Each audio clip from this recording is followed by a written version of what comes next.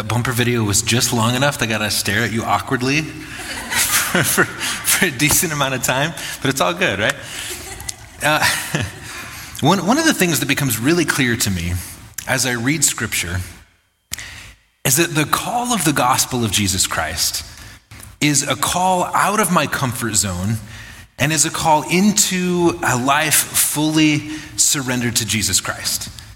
And Jesus doesn't really make any bones about this, right? He says things like, if anyone would come after me, he must deny themselves, take up their cross, and follow me. The call of the gospel is an all-in kind of thing where Jesus says, it's not just haphazard, it's you are surrendering, submitting. Our life becomes about how Jesus calls us to live. So in the series that we're doing for the month of July, we've called Timeless. The subtitle is Ancient Examples of Courageous Faith.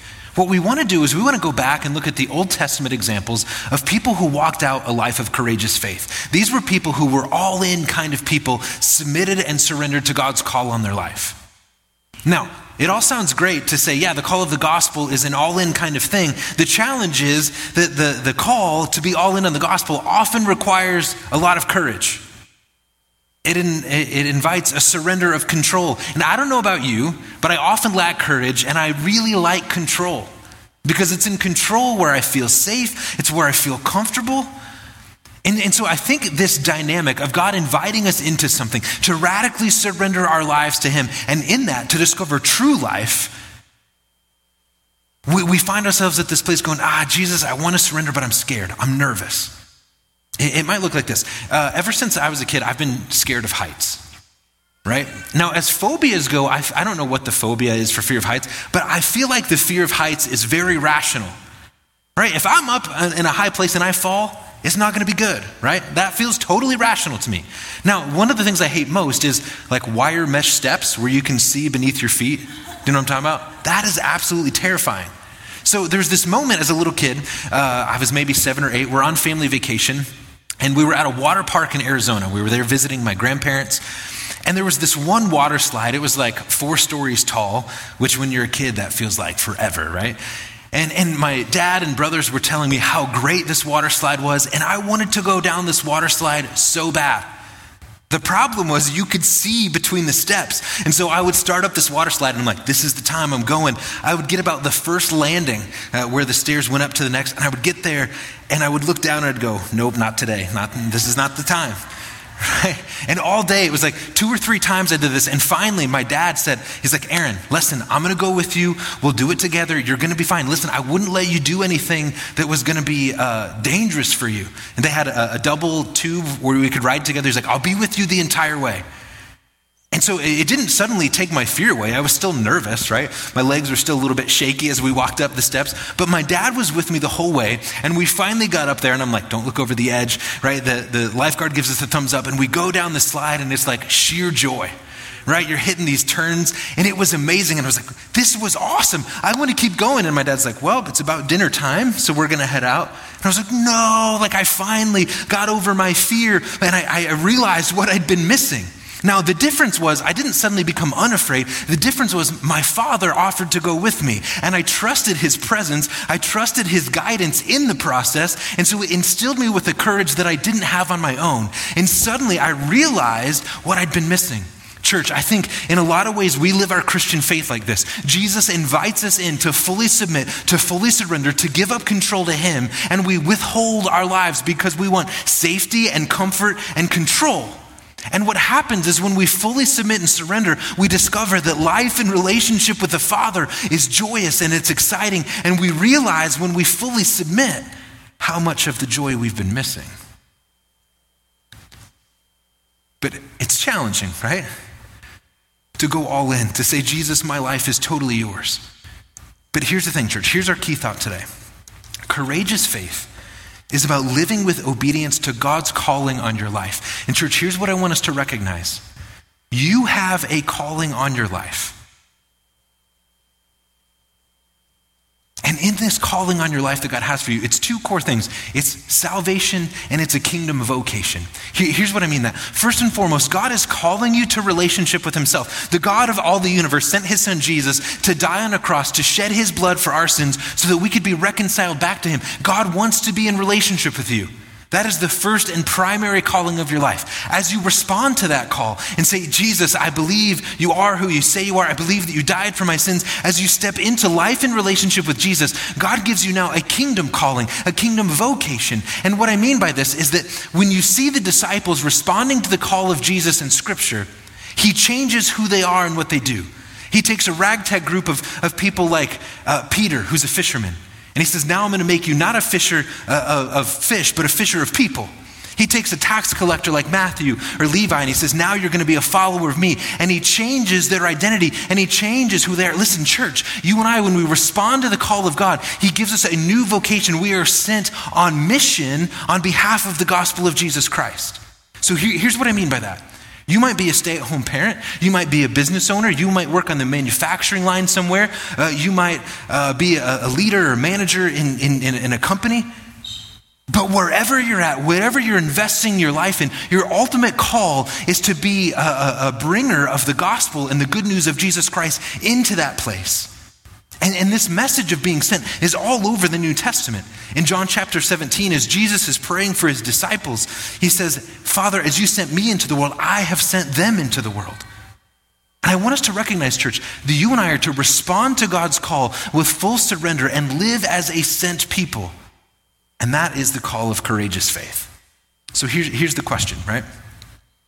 How in the world do we step into a life of courageous faith? Because as soon as we talk about that, I can think of 100 reasons why I don't want to step into a life of courageous faith. I can think of a whole lot of reasons why I don't want to submit and surrender my life to God's plan and purpose for me. I can think of a whole lot of reasons why I would like to stay safe and comfortable. And not to mention, for some of us in this room, we're saying, yeah, but can God really use somebody like me to have a significant spiritual impact in my family or workplace?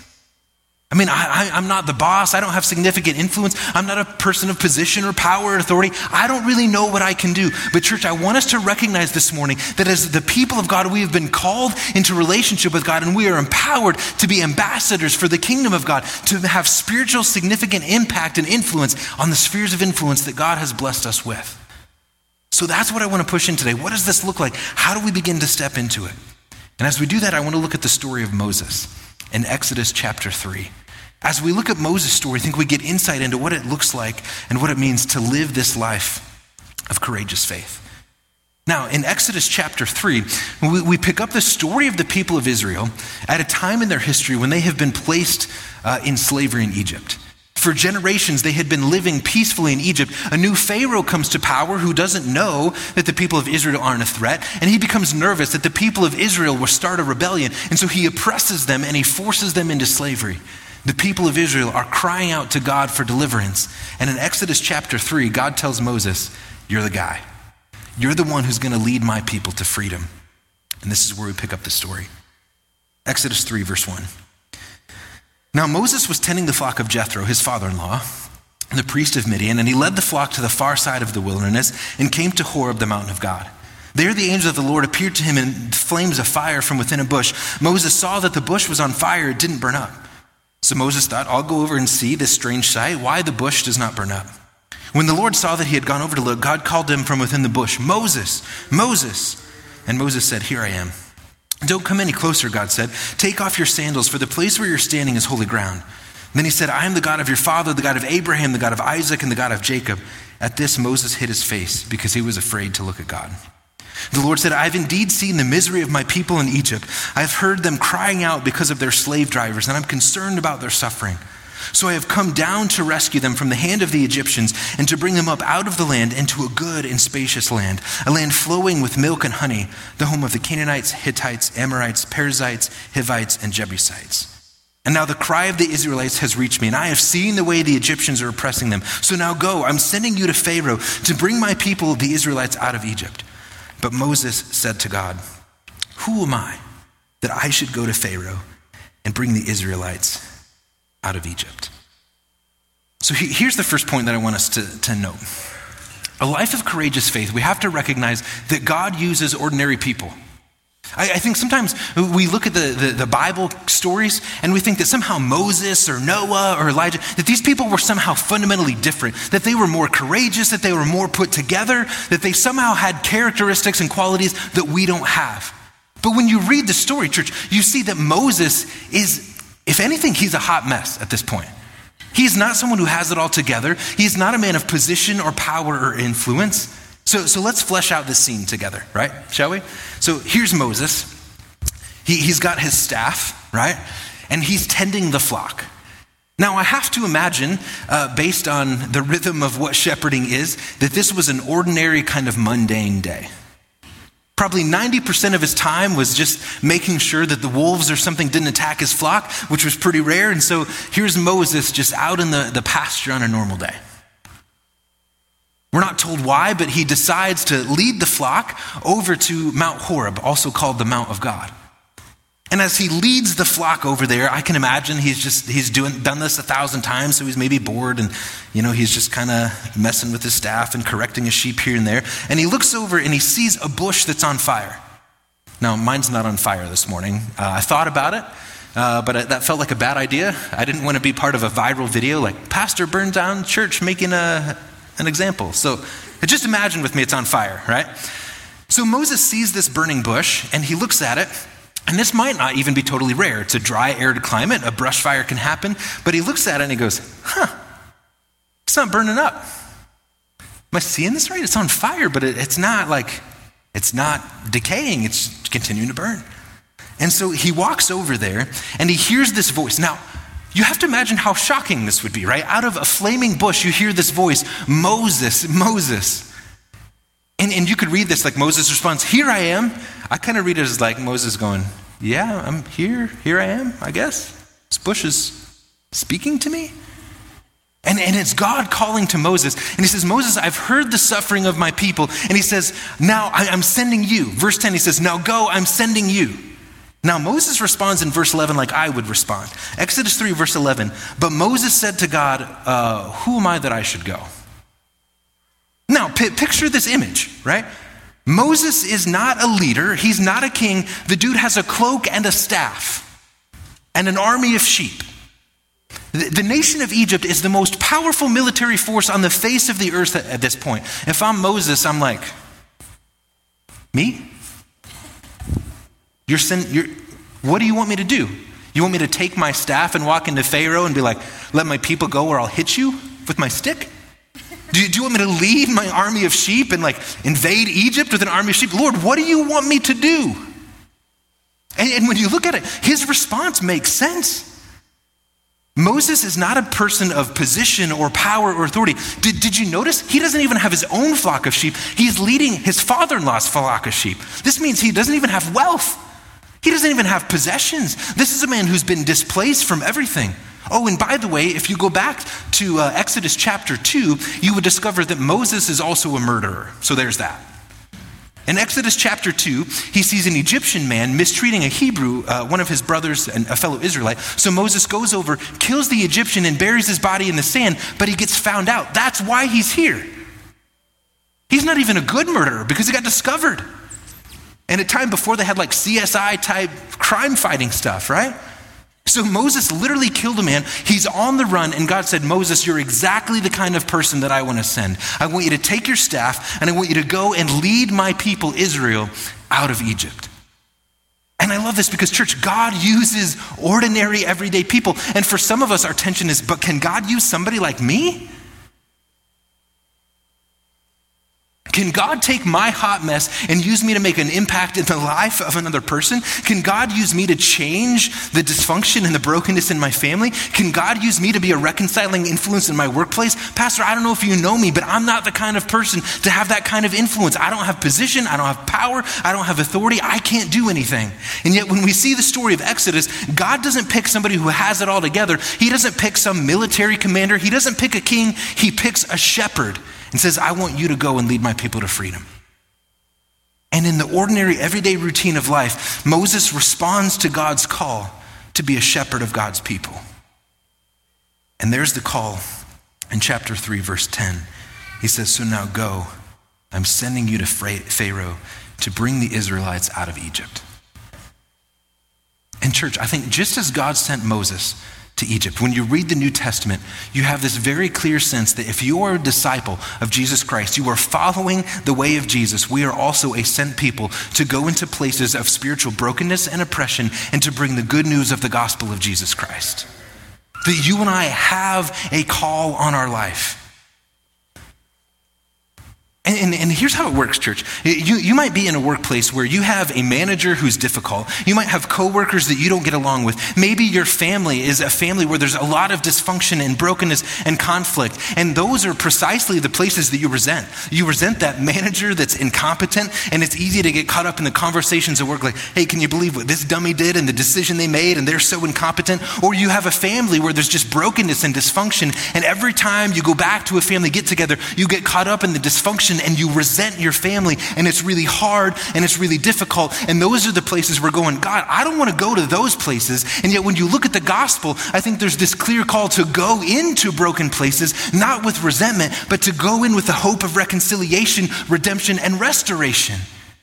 And so we have to see, church, our calling differently. Our call is not to go to a job, and maybe it's not even a job that you like. It's not to step in there and go, I'm just going to survive another day. No, you step in with a kingdom calling and vocation, and you go, I might be here packing boxes on a line, but I am a shepherd of God, and I am supposed to have spiritual influence here, and I am going to make a difference. It's to step into that family gathering where there is brokenness and dysfunction, where nobody gets along, and to say, I am a spiritual shepherd here, bringing the hope and restoration and redemption of Jesus Christ right here.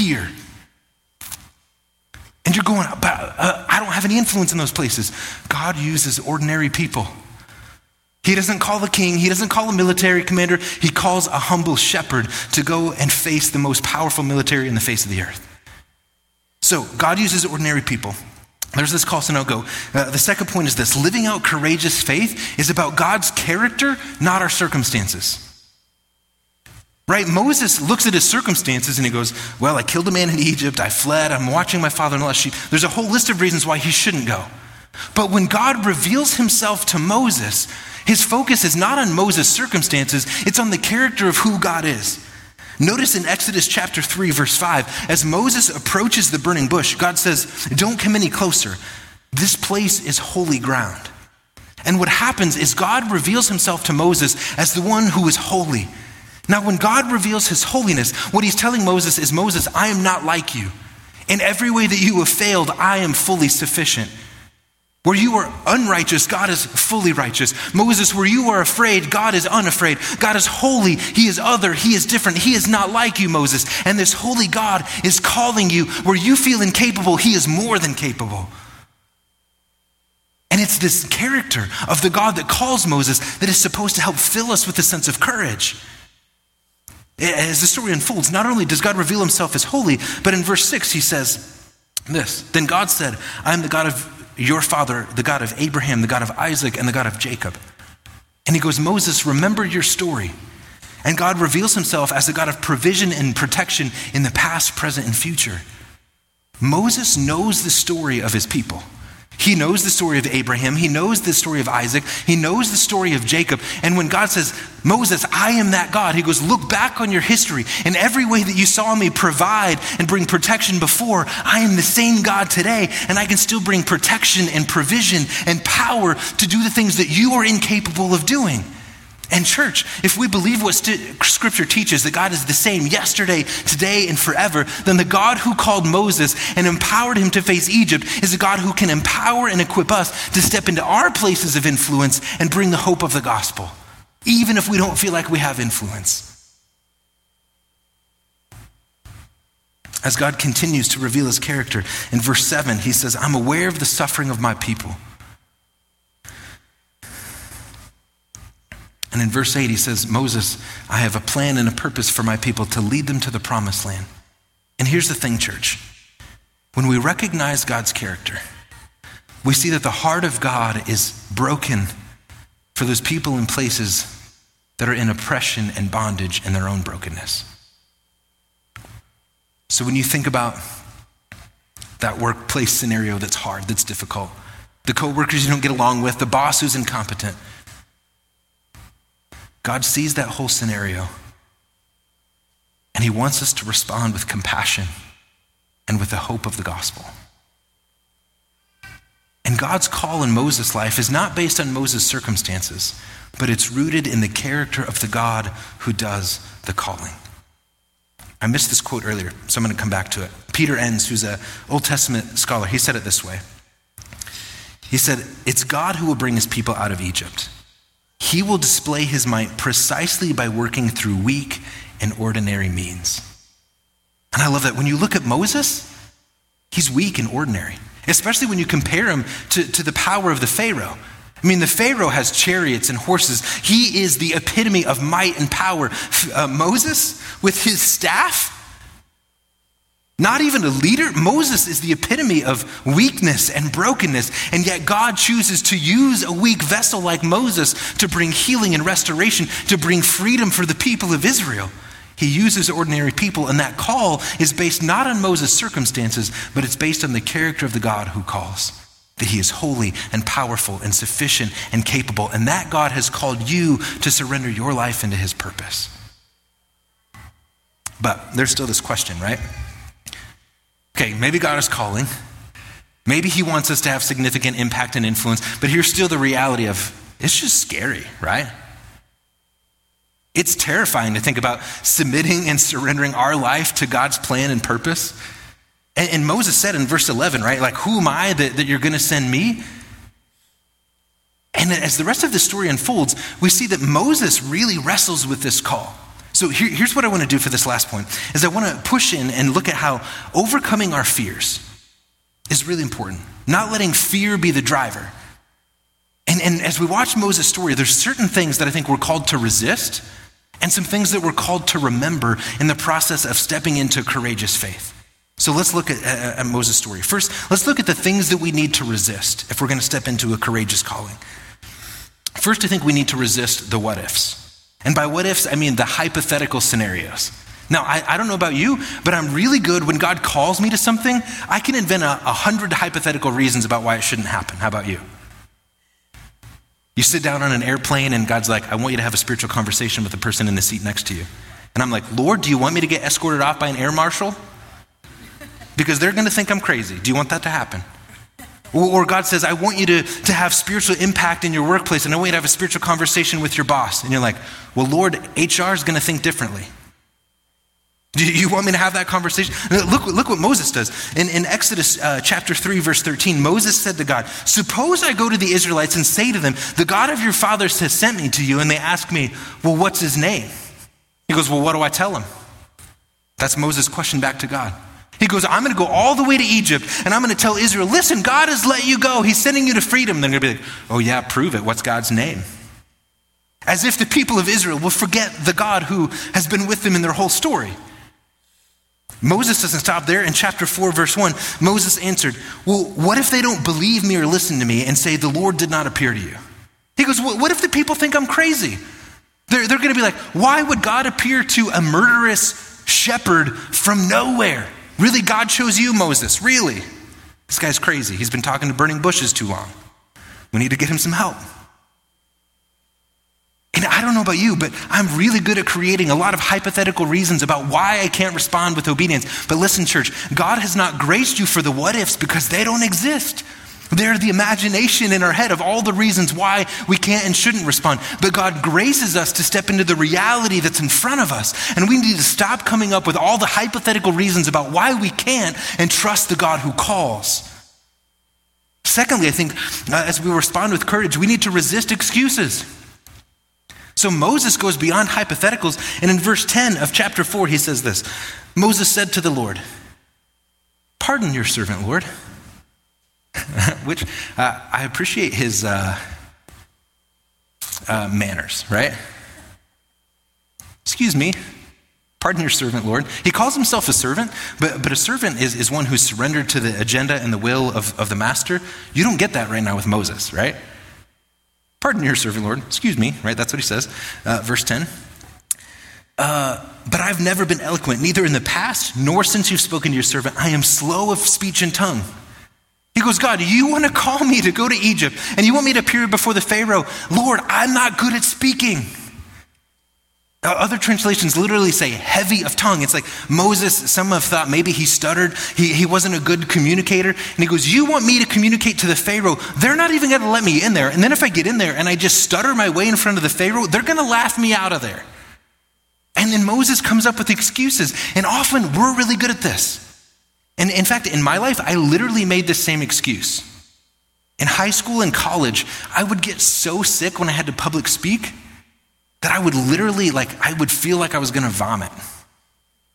One of the first times I preached at the college, or the church I interned at in college, I was so sick the night before that I told God, I'm going to preach this one time and then I'm done. I'm never doing this again. You can see how that turned out. I lost that battle. And that's where he's making the excuses about why.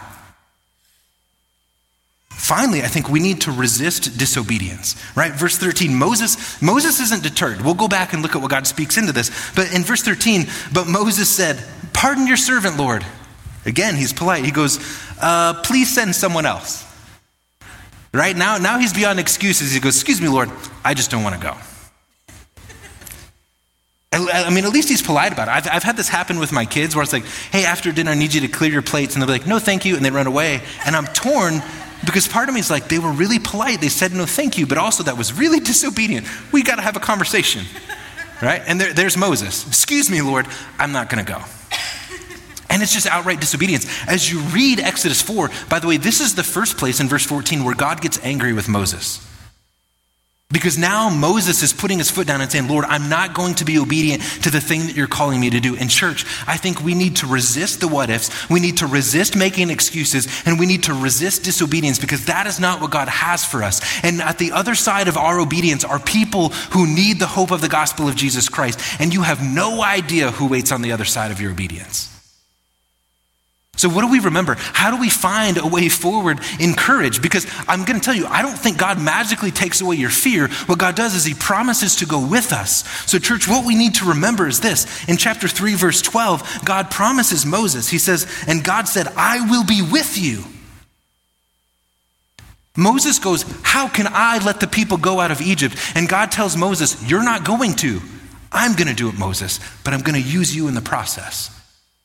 And a lot of times we look at what God has called us to and we go, Lord, this is impossible. And God goes, yeah, it's impossible for you, but not for me. I am holy. I am capable. I am sufficient. And that holy, capable, sufficient, all-powerful God will use Moses in ways that will blow Moses' mind. Secondly, I think we need to remember that we're not supposed to go alone.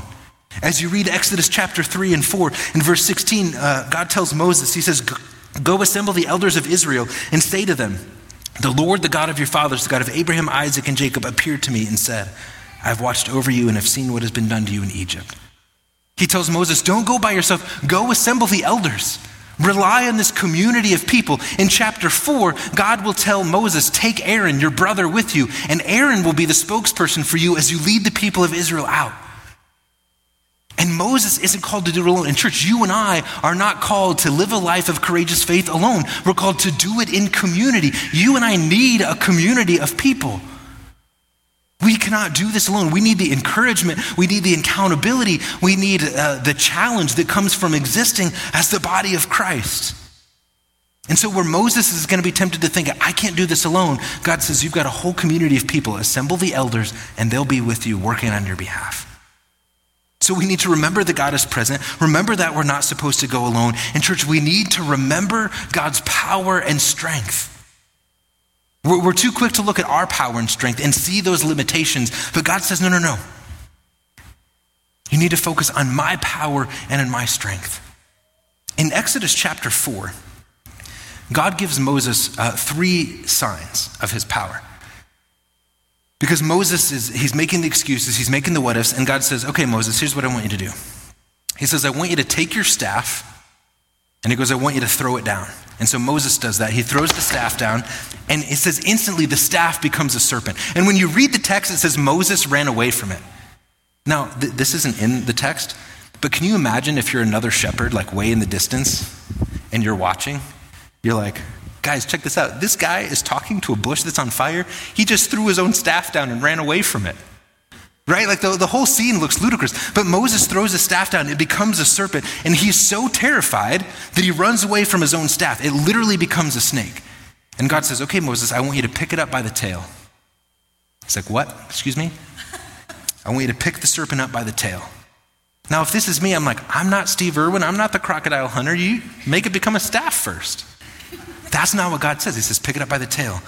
And so imagine, Moses kind of reaching down, and he takes it by the tail, and it instantly becomes a staff again.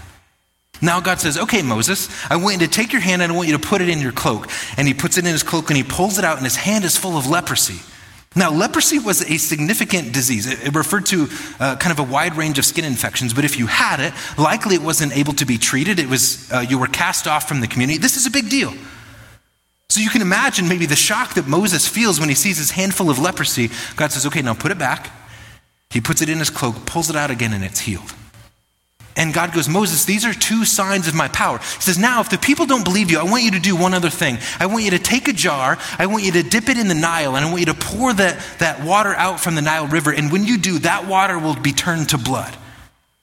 Now, church, we miss this because we're not as familiar with the culture. We see this and we're like, okay, what is God doing here? Listen, when you look at pictures of Pharaoh, the Pharaoh wore a headdress in the image of a king cobra. In the Egyptian culture, the serpent was a divine character. The serpent was one of the false gods that they worshiped. When Moses turns his staff into a snake, when God does that, he's saying, Moses, I am in control of those who think they are in control. The Pharaoh thinks he's in power. Moses, I am sovereign over the serpent that they worship. Moses, I am sovereign over the Pharaoh who thinks he has power. You're scared of the Pharaoh? Moses, I have more authority. When he puts his hand into his cloak and it becomes leprous and God heals it, he says, Moses, I am sovereign over creation. I am sovereign over sickness. I am sovereign over illness. God is displaying his power. Now, when he says, Moses, I want you to take water from the Nile River and turn it into blood, the Nile River was the life source of all of Egypt. This is a desert region. The Nile was what provided them with the ability to water their crops, to have life. And so the Egyptian culture, they worshiped the Nile as the lifeblood of their whole pantheon of gods. And what God is saying, he's saying, Moses, I can take what the Egyptians worship and I can turn it into blood, meaning I am sovereign and in control over even their gods. And these are significant displays of God's power. And he's saying, Moses, the things that you're afraid of, I have supreme control over. And church, this is true of us today. I see so many Christians getting caught up in the culture wars, and we see the way the culture's going, and we're nervous and we're scared, and we sometimes get militant in the middle of that, and we get skeptical and cynical, and we have all of these things that are worked up. But church, God is sovereign over culture. There is nothing and no one out there that is not subject to the movement of God because he is sovereign and in control. And the things that we are scared of, God has power over. And it's time for the church to stop being shrunk back in fear and going, the God who called us, he is sovereign over. You think you're in power? Our God is in power over you. And God is leading a movement, not of what we think. He's leading a movement of gentle shepherds who bring the hope and restoration of the gospel. Incognito. Finally, church, two more. We need to recognize that God prepares and equips his people. 4 verse 12, Moses is told this. God says, now go. This is the second time he's been told to go. Now go. I will help you speak and will teach you what to say. Verse 15, you shall speak to him, Aaron, and put words in his mouth. I will help both of you speak and I will teach you what to do. And I love that God says twice, I'm going to teach you what to do and I'm going to teach you what to say. And for so many of us, church, when God calls us to have significant spiritual impact in our families, in our workplaces, and communities, right? We've got the excuses. I don't know enough theology. I don't have the Bible memorized. What if they ask questions I don't know? And the word of the Lord is, go. I will help you. I will teach you what to say, and I will teach you what to do. Again, Peter Enns, the Old Testament theologian, he said it this way. He said, the deficiencies of the one receiving the call don't determine God's actions. God will see that his chosen vessel is adequately prepared. And we see all our deficiencies and we go, God, you can't use me. And God sees all our deficiencies and goes, that's precisely why I want to use you. Because what we feel incapable of, God is more than capable of. And when God uses a weak vessel, God gets all the glory. Here's the other thing too. We need to remember, church, that the process of obedience is the means of our maturity. The process of our obedience is the means of our maturity. Here's what I mean. Did you notice in both verse 12 and verse 15, God says, "Now go, I will help you and I will teach you. I will help you speak and I will teach you what to do." Notice that those are future verbs. When I'm Moses and I'm standing there in front of the burning bush and God is sending me, what I want to say is, "Lord, take away my fear now. God, put the words in me now. God, tell me what to do right now." And God says, "No, you got to go first. Respond in obedience, and in the moment, in the flow of responding in obedience, in the moment I will empower you and I will teach you then." God doesn't equip Moses now, he equips Moses in the process of obedience. And what I want God to do is take away my fear now. I want God to give me the words now. I want God to give me the wisdom now. And he says, "No, go, step into the process. And as you are responding in obedience, as you are encountering the moments and the difficulties and the challenges, in the middle of it, I'll empower you."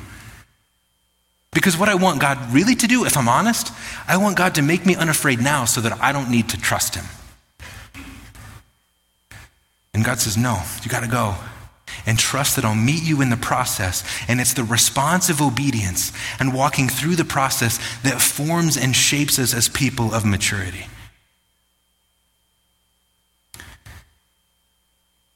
As this dialogue comes to an end, verse 17, God gives the final word to Moses. And remember that this scene starts in chapter 3, verse 1, with Moses tending his flock as a shepherd.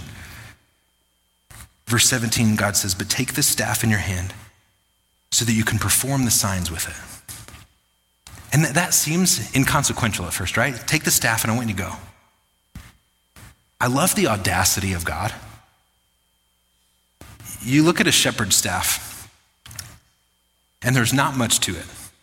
I mean, literally, this is a cheap piece of wood.